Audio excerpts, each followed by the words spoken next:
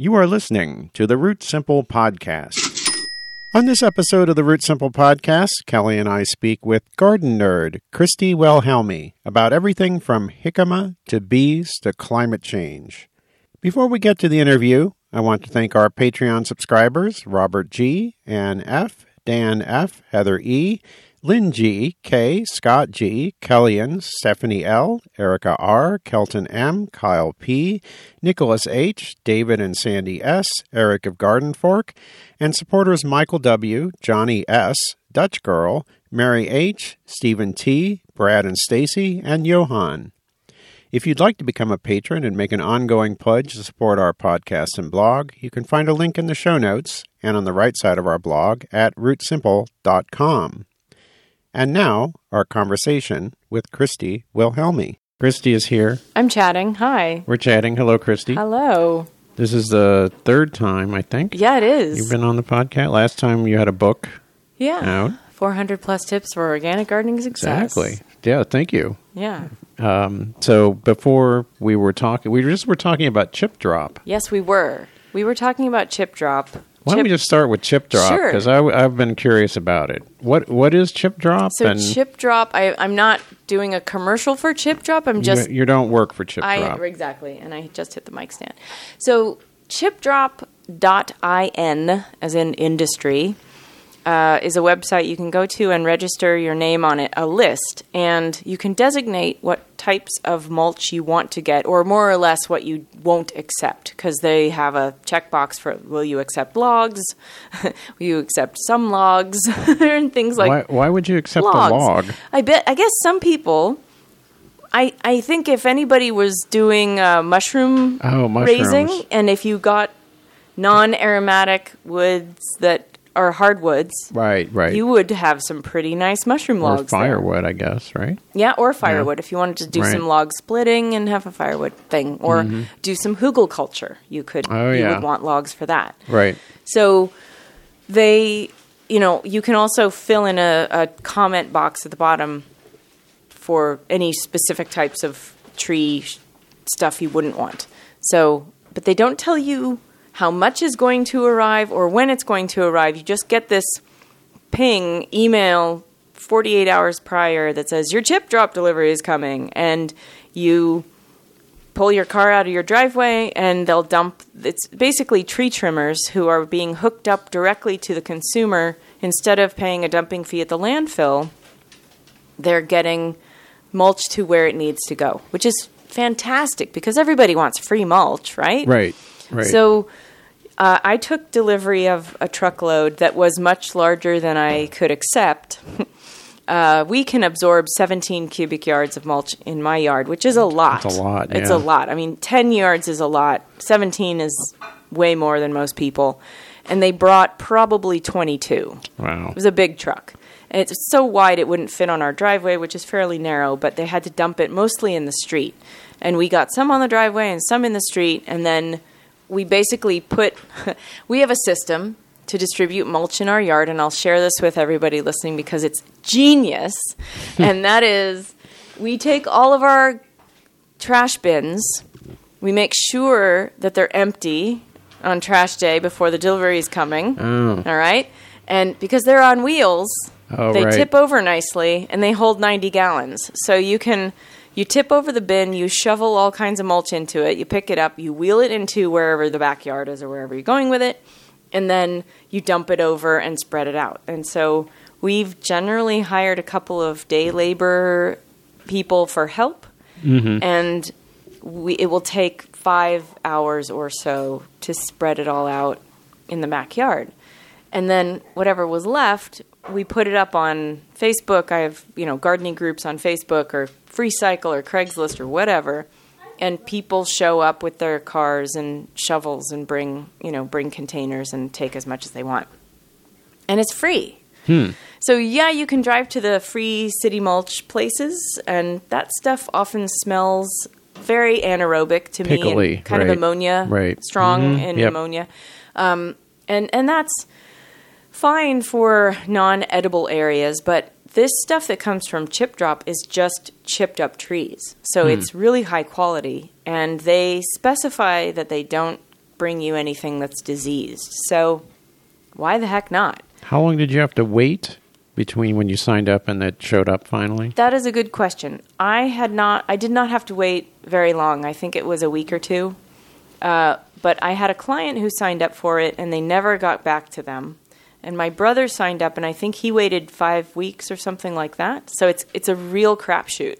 That's what I've heard. Now, is it everywhere or just L.A.? It's in L.A. I don't know if it's everywhere. I guess that's something I should know. We can Google that later. Up. Yeah. Right. But I don't know. But it is in L.A. It's like the Uber of mulch then. It really is. Because it shows up at your door.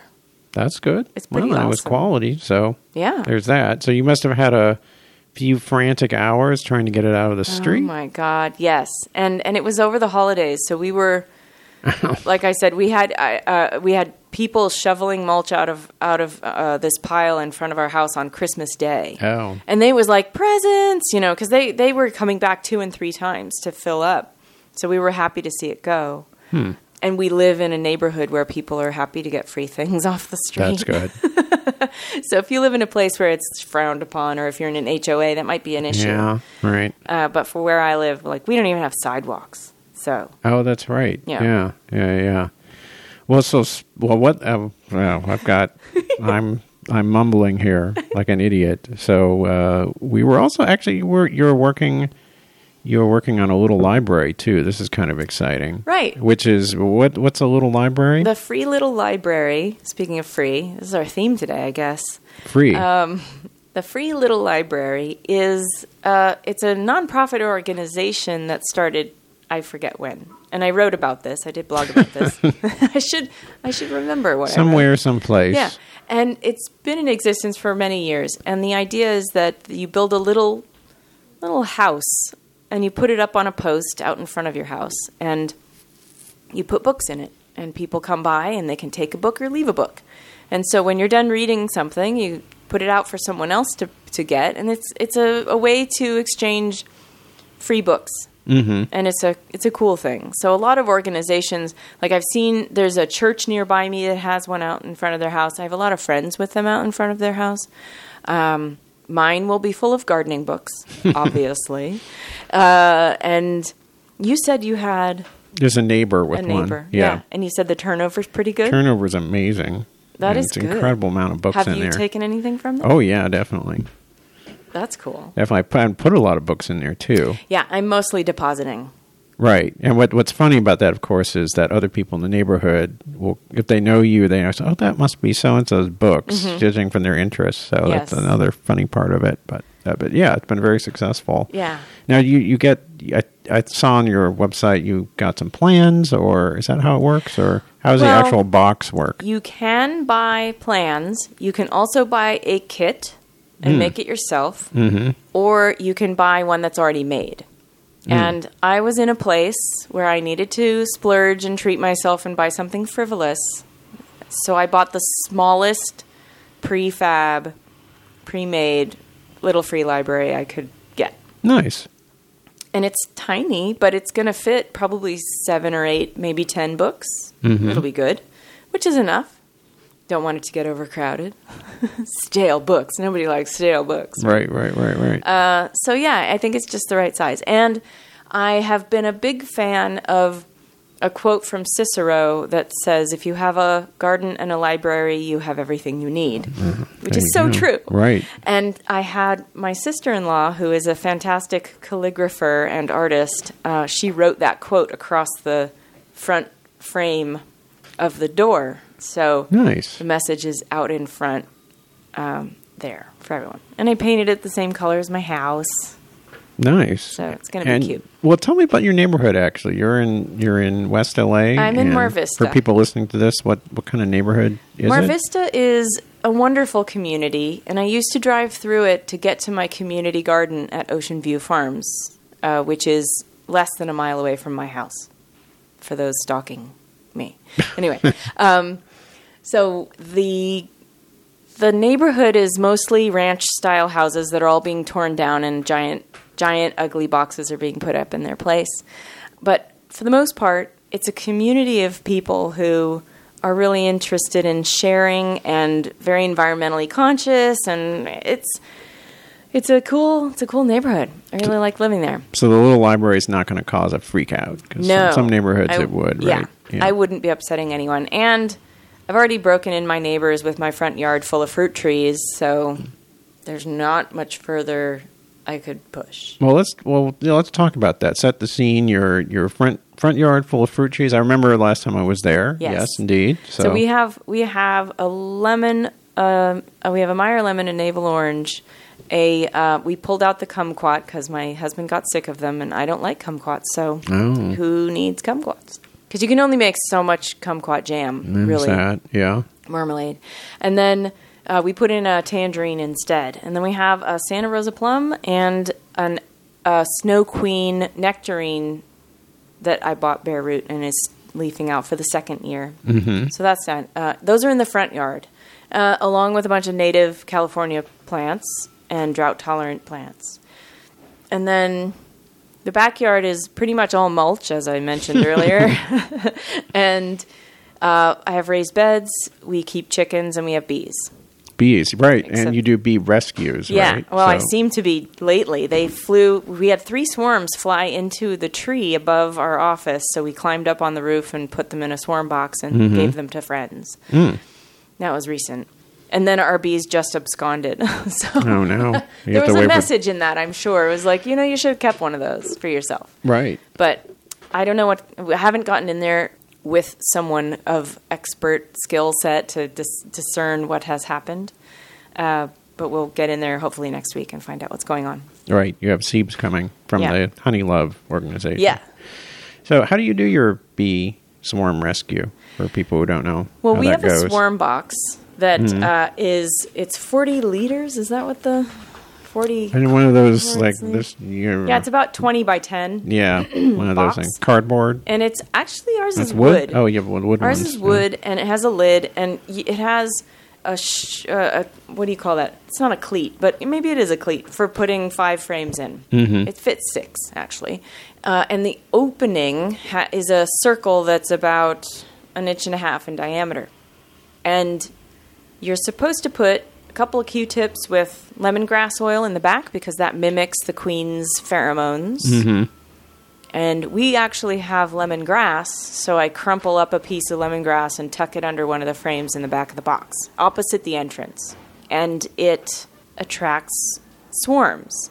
Although we did not have the swarm box in place when the swarms arrived. So we had to move them. They hung in the tree. They were bearding in the tree. Right. And we moved them to the swarm box from the tree.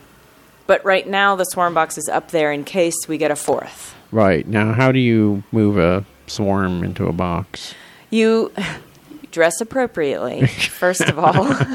And they're to be fair, they are the least aggressive when they are swarming because they have no hive to protect. They are only hanging around for the queen. And so I've seen people rescue swarms without any protection whatsoever, but these are professionals. Do not try this at home. So we gear up in our bee suits and gloves and veils, and we used a little bit of smoke, but you really don't need smoke when you're rescuing a swarm. Mm-hmm. And we clipped the branch that they were hanging on to, and what's the word? Dropped it into the box. Laid it, bang it into the banged it, right, tap right, it. That's it. Right, yep. Tap it into the box, and they all fall off into the box. And then they start flying around freakishly, going, "What's going on?" And then you sort of step away and let them find their way back. And there will be clusters here and there gathering, and you just sort of keep scooping them up and moving them to the box. Mm-hmm. And that's what we've done. I've rescued a swarm off of a hot tub siding before, and 2 in the tree, and the third swarm in our backyard clustered on the roof, just on the ground, on the roof of it was a skylight, and it was we just kept scooping. Huh. We just, picked up a few pieces of whatever it was on. It was on a brick and a piece of wood, and we were scooping. They do like the hot tubs. I don't know if that's a California thing or what. But where if they can get underneath, it's cavernous. Yeah, and safe, right. You know? Right. In the mechanism part, right? Mm-hmm. Yeah, right. Or in so they were in the tub part? Well, they were on the outside. On the outside. Uh-huh. But apparently some of them had gone inside and we missed that. And so 2 weeks later, my friend was like, the swarm is back. I'm like, how can this be? And so there were some that remained, and they had started drawing comb inside the works of the hot tub. I said, I can't help you with this one. You need to call a professional. Oh, cutout thing, yeah. That was the thing. Right. So amateurs like me can handle things on a very small scale that are not, like I would never do a cutout. I would never cut open someone's house and take a comb out of the wall, but I would refer to them to somebody who does that professionally. Yeah, there you go, because it makes a mess. Yeah, and it costs money. It does. And it takes all day. For that kind it's of thing. A lot of work. Yeah. So, yeah, no. Yeah. So you have 2 hives. We have 2. I always keep 2. That's nice. Just in case one craps out. Yeah. Yeah, so. We wanted a second one, but the first swarm we had for about a week before we brought it to their new home, and our bees got really upset about it. About having the one next door? They did not like it. Oh. They were charging me in the garden. I couldn't garden around this time, around like 4 or 5 o'clock in the afternoon. I couldn't be outside. So we got rid of the second swarm, and they calmed right back down. That's interesting. Yeah, it was weird. Well, weren't you at that Mikhail Teal thing with me? Mikhail Teal, the bee whisperer. His biodynamic beekeeping class. Right, because he talked about it. He doesn't like to put them close together, I know. Right. Disease travels laterally very quickly. So if you have hives right next to each other, he had recommended having them at least 5 feet apart. Because if there's one gets infested with something, it moves sideways pretty easily.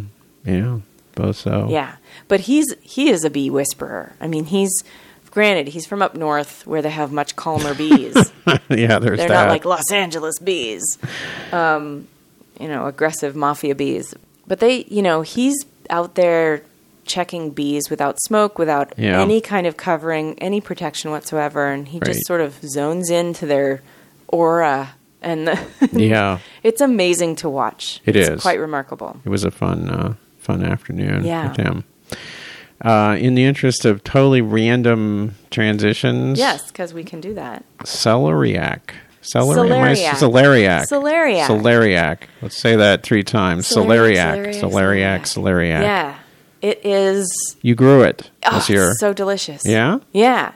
So celeriac grows like celery, but it's kind of like how chard and beets are in the same family, but beets were developed for the bulb, for the root, and the chard was developed for the leaf. Celery and celeriac are similar in that way. And celeriac will develop this gigantic kind of 5 or 6 inch diameter gnarly root that looks like you could be afraid of it. You could carve a face into it, I think, easily. People who do that with apples. Right. It has a kind of Halloween vibe, right? Faces. Yeah. Celeriac has the celery flavor, but it's bigger. And you can make a soup out of it, which I did. And that's on Garden Nerd. Right. There's a blog post. I did post about celeriac soup. And it's super easy. And you can also, cut it in chunks and saute it and, do the potato-like thing with it. And it cooks up really nicely. You can mash it. Oh, yeah, I did a celeriac mash, like mashed potatoes with dill. So good. Wow. And really simple, too. Huh. You just boil it like potatoes in water, drain off the water, get a stick pureer thingy, or if you want to do the old-fashioned potato masher, you can do that. Puree it and mix in like a 1/4 cup of dill or something like that. It's fantastic. Wow, that sounds great. So people should grow it? It was pretty easy to grow? It was really easy to grow. And I grow it over fall, over winter, So plant it in fall, it grows, and then harvest in early spring. And it's... Cool season. Yeah. Right. Wow. Anything else in the garden this winter or this summer that you're growing that you're excited about? I'm excited about a few things.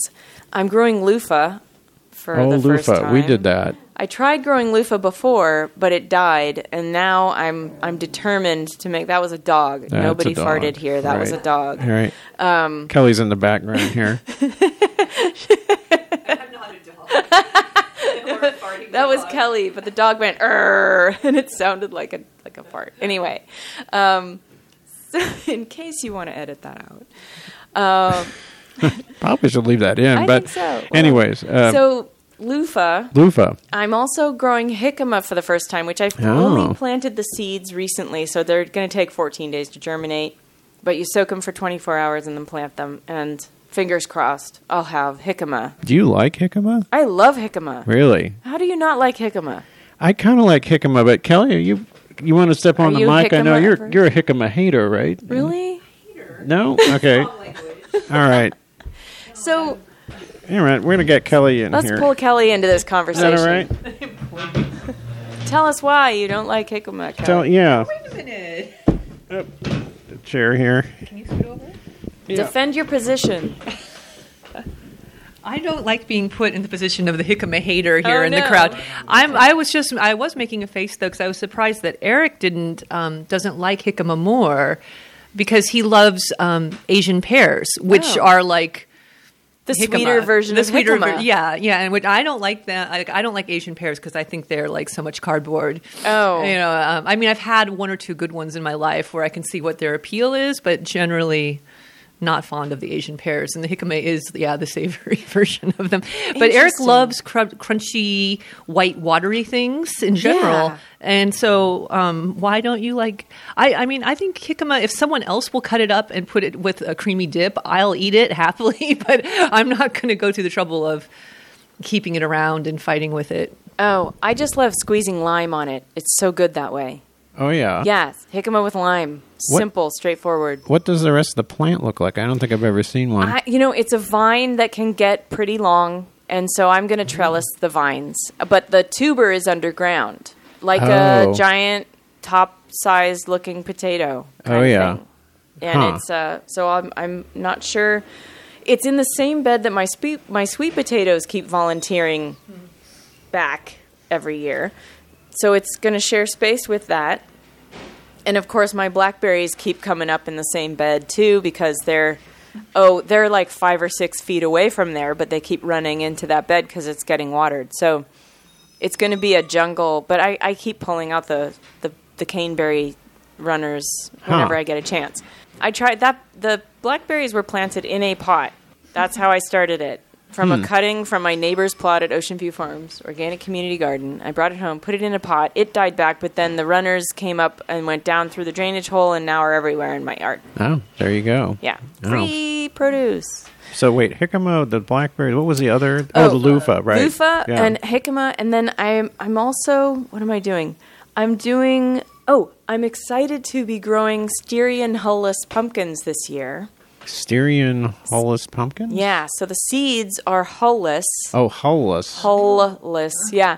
And they are perfect for pressing for oil. Oh. Which I am trying to venture into. Do you have an oil press? I do not, but I'm going to get one. There's the little ones that his name has, right? There's a $100 one that's from a company in Switzerland or Germany. I can't remember. I should know more when we talk. Well, no, that's okay. Yeah. People can. Google Google so. it. Everyone Google it. But it's red. I'll put it in the show notes. So that's kind of lazy. We'll put it in the show notes. Great. But I know the one you're talking about. Yeah, and it's something that was introduced to me. I went to Monticello.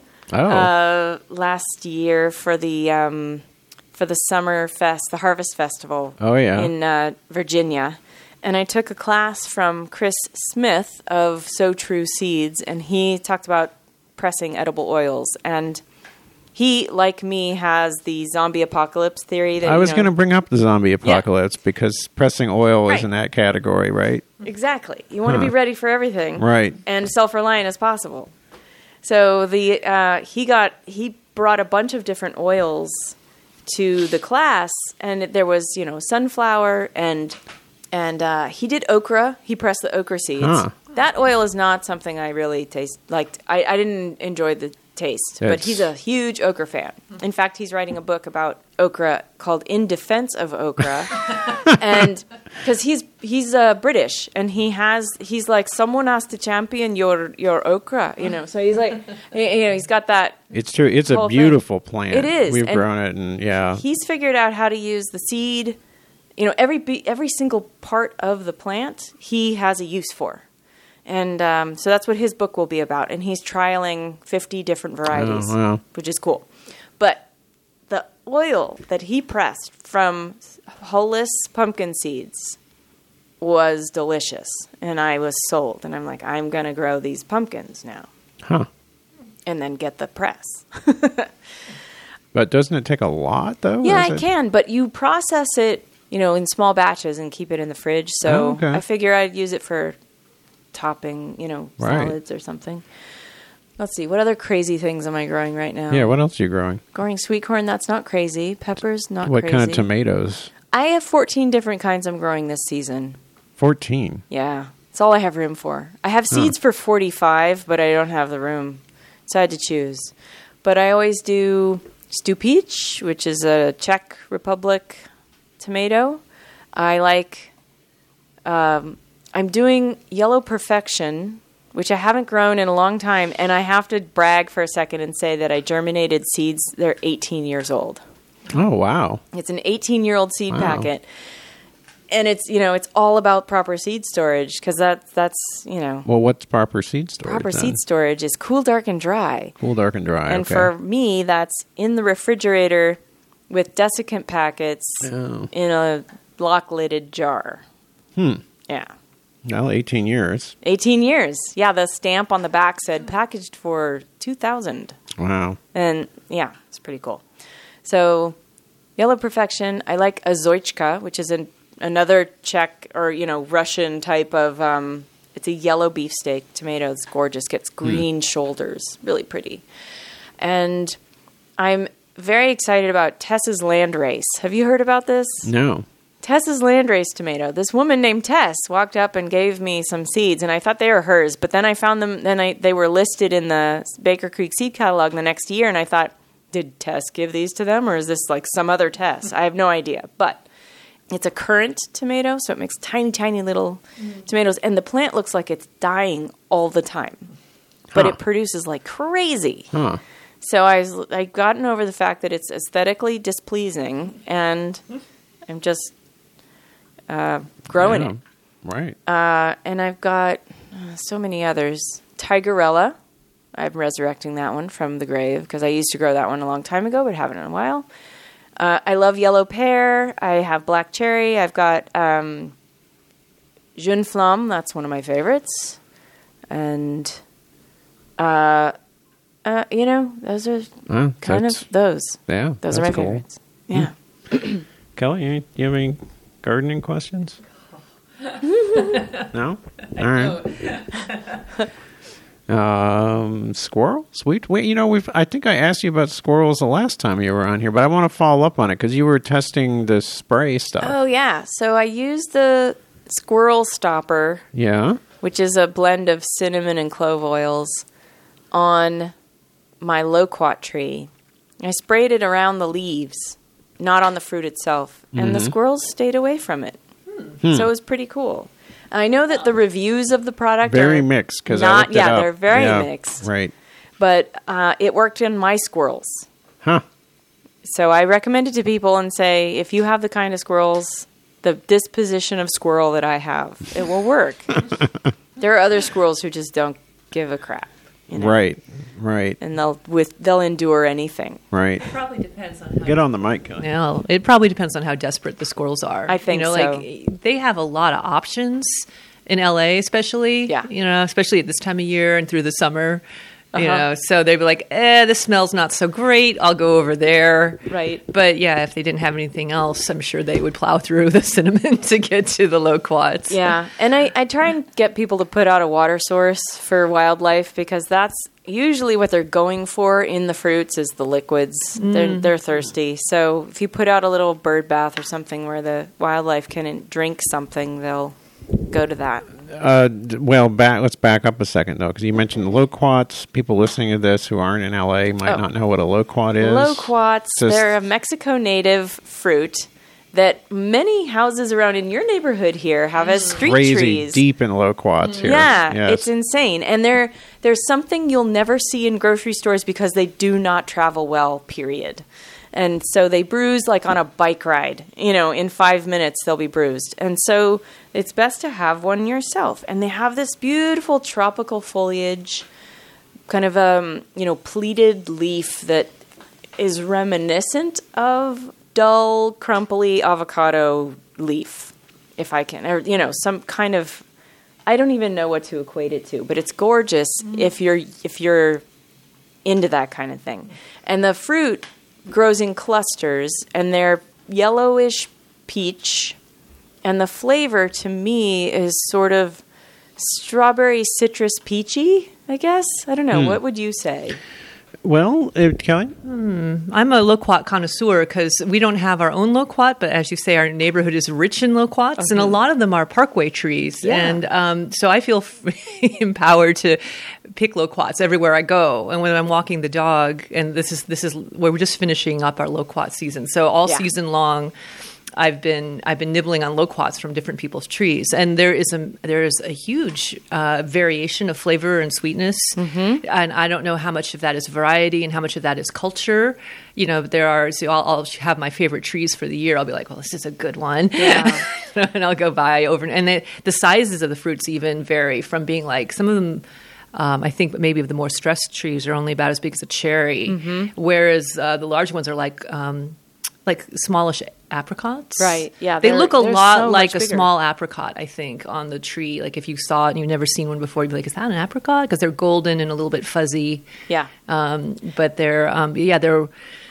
I eat them as I pick them because if I put them in my pocket and take them home, they're kind of gross. And they have these beautiful seeds inside, which I love. They're iridescent. They're almost like tiger's eye. Yeah, there's always usually there's 3, and they're so beautiful. You want to make jewelry out of them. Mm-hmm. Instead, I spit them on people's lawns to interfere with their lawnmower equipment. Right. And you see people toss the seeds, and so loquats pop up everywhere. Yeah.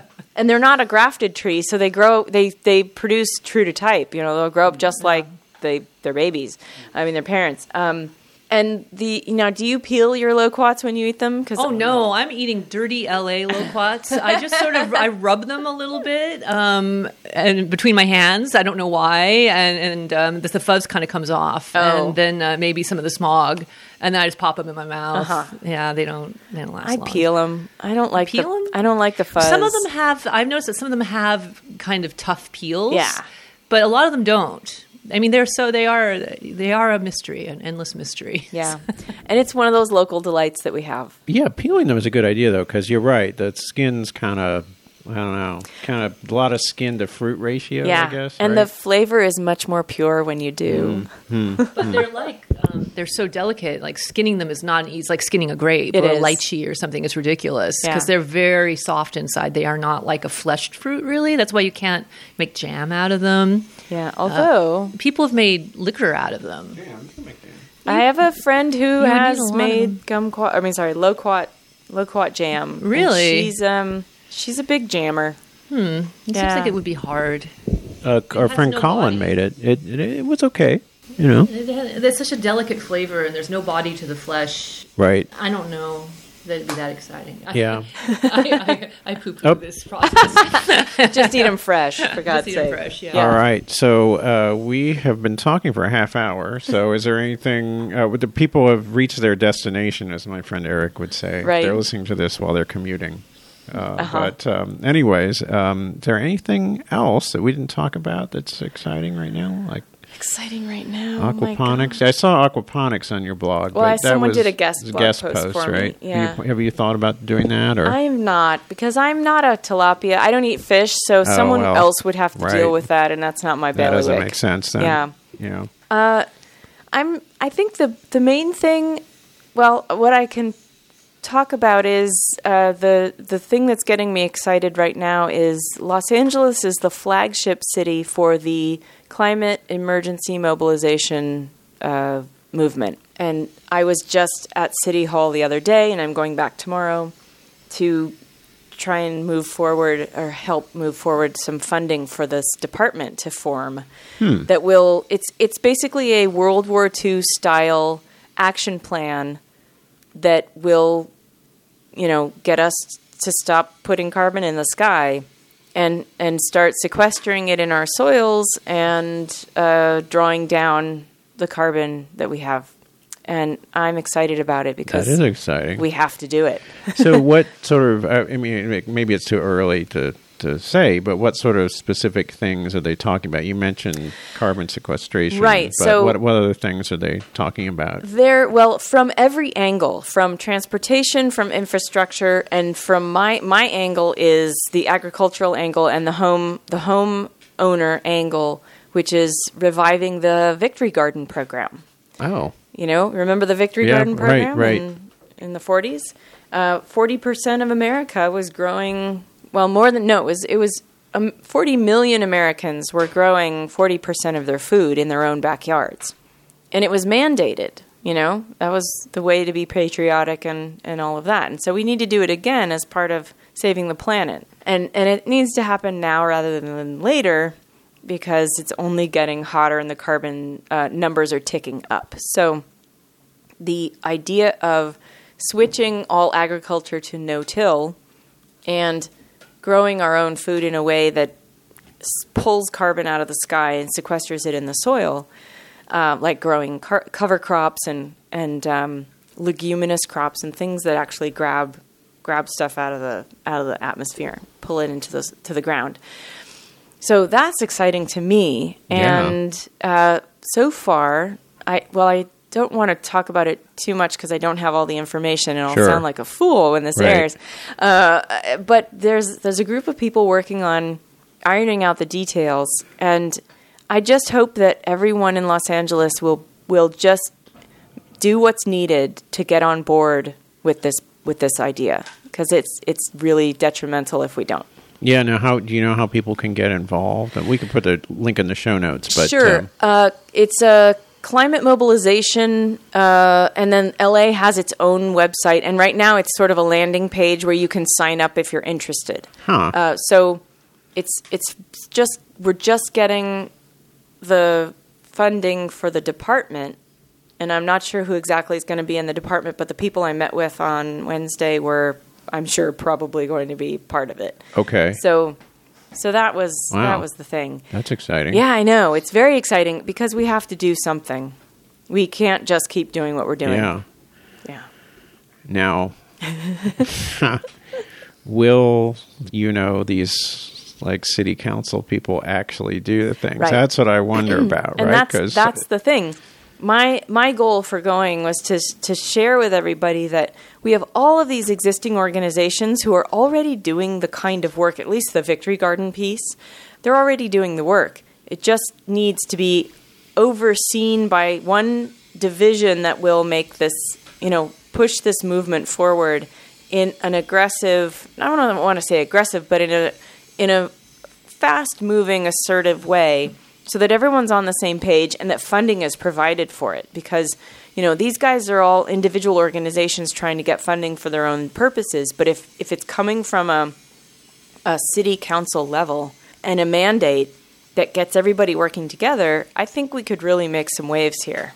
Well, and the thing I can think of right now is that to have the expertise from people like you, maybe we can avoid, because Kelly and I were just talking about the horrendous lawn replacement program that happened The turf removal rebate program? And what a disaster that was. Well, it was a disaster because some people capitalized on it in a really bad way, and it turned into moonscaping and landscape fabric and gravel and all kinds of stuff. But they've reinitiated the turf removal rebate program. Oh, yeah. And they've taken off artificial turf, which makes me very happy because artificial turf is a carbon sink. I mean, it's not a carbon sink, it's a heat sink. Mm-hmm. It's synthetic. It kills all the soil microbes, which help sequester carbon in the soil anyway. Right. And it doesn't have a means by which to become sanitized. So grass has its own ecosystem where microbes are crawling all over the place, and they eat the poop that the dogs, the feces that are on the lawn. And if you have a synthetic lawn,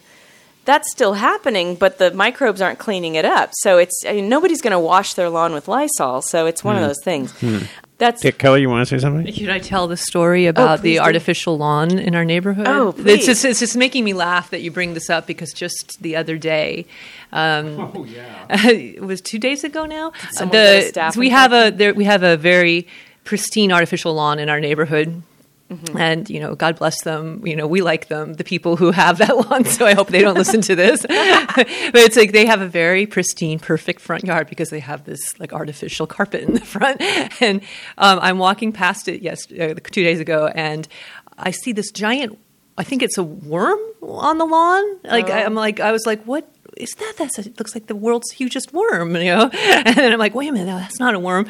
It's an intestine. Oh my God. And it was I took a picture of it actually, a perfect length of intestine. Wow. Maybe 3 feet long, a little bit fatter than a pencil, stretched out completely straight on this artificial turf. And nothing else anywhere. I looked close and saw one little like gray piece of fluff, but there were no other parts or anything. And I was like, oh dear. No. This was a snack station for some creature in the night. Yeah. Some hawk or whatever. Or a coyote. Yeah. We have a lot in this neighborhood. And, the victim by the size of the intestine was a cat or a possum or maybe a small raccoon. It's like, oh, and then I was thinking, and that intestine has stayed there, right? So as the time goes by, I'm like, oh, I wouldn't want to be the person who has to clean that thing up. That's just nasty. And the days have been going by, and then the intestine moves. Like I think sometimes dogs get it or whatever, and it gets dragged about, but it's still there. And I was like, people, if you had a lawn or some mulch, the microbes would take care of that. The ants and the microbes and everything, the little bugs, that system would take care of that. I mean, you might be the kind of person who wants to take care of it yourself a little quicker, but personally, me, if nobody could see it, I would just leave it. I would kick some mulch over it. And let nature eat it. Let it return to the earth, and exactly. That poor little intestine is just still, I just saw it when I came home tonight, and I'm like, there it is. The eternal intestine on the eternal lawn. So let that be a lesson to you. Nature takes care of stuff. Yeah, if you will let it take care of stuff, it'll take care of you. Exactly. Keep nature in place so that it can do the work. That sounds like a great place to conclude. Now, so blog, podcast, please, book? You can find everything at gardennerd.com, GARDENERD.com. And I have a blog, a YouTube channel, a Garden Nerd Tip of the Week podcast, and 11 years of blogging, 10 years of podcasts, and just a ton of information available for free. There's a search box. You can look it up, and if you can't find what you want, you can email a question into Ask Garden Nerd, and I choose a question usually once a week and post an answer on the blog. And the YouTube channel, if I didn't mention that already. Okay. We just passed 9,000 followers, so I'm going for 10, fantastic. So I can use the creator space. Right. And I have 2 books, Gardening for Geeks and 400 plus tips for organic gardening success. And I'm working on a novel that I'm finishing up. That's garden related or not? It is. It's set in a community garden. In Los Angeles. I'm just saying. No, I want to dig, but maybe. Yes, write what you know. Is this secret, the plot? It's. I'm not going to share right now, but I'll come back and talk about it. Murder mystery. Everyone wants it to be a murder mystery. It is not. Wait. It's hilarious. Kelly, there you go. That'll be the 4th book. Fantasy? That's the road to the cash. Yeah, fantasy. Exactly. Fantasy hobbits in the LA garden. Yeah. So there's the book is going to be fun, and it's going to be centered. It's chronological in order of how things grow here in Los Angeles. Oh, nice. Yeah. Wow. So the story follows the seasons of the Southern California gardening year. Yeah. Wow, there's a cool season. Wow, okay. Well, we'll let people read it. We don't want to spoil it. I'm sending it back to an editor at the end of this month. Nice. And then hopefully it will be good enough to start pitching to agents and publishers and whatnot. Right on. Yeah. All right. Well, thank you, Christy. Thank you. That was Christy Wilhelmi. You can find her website at gardennerd.com. On that website, you can find her podcasts, books, and YouTube channel. To leave a question for the Root Simple podcast, call us at area code 213-537-2591 or send us an email at rootsimple@gmail.com. We are Root Simple on Twitter.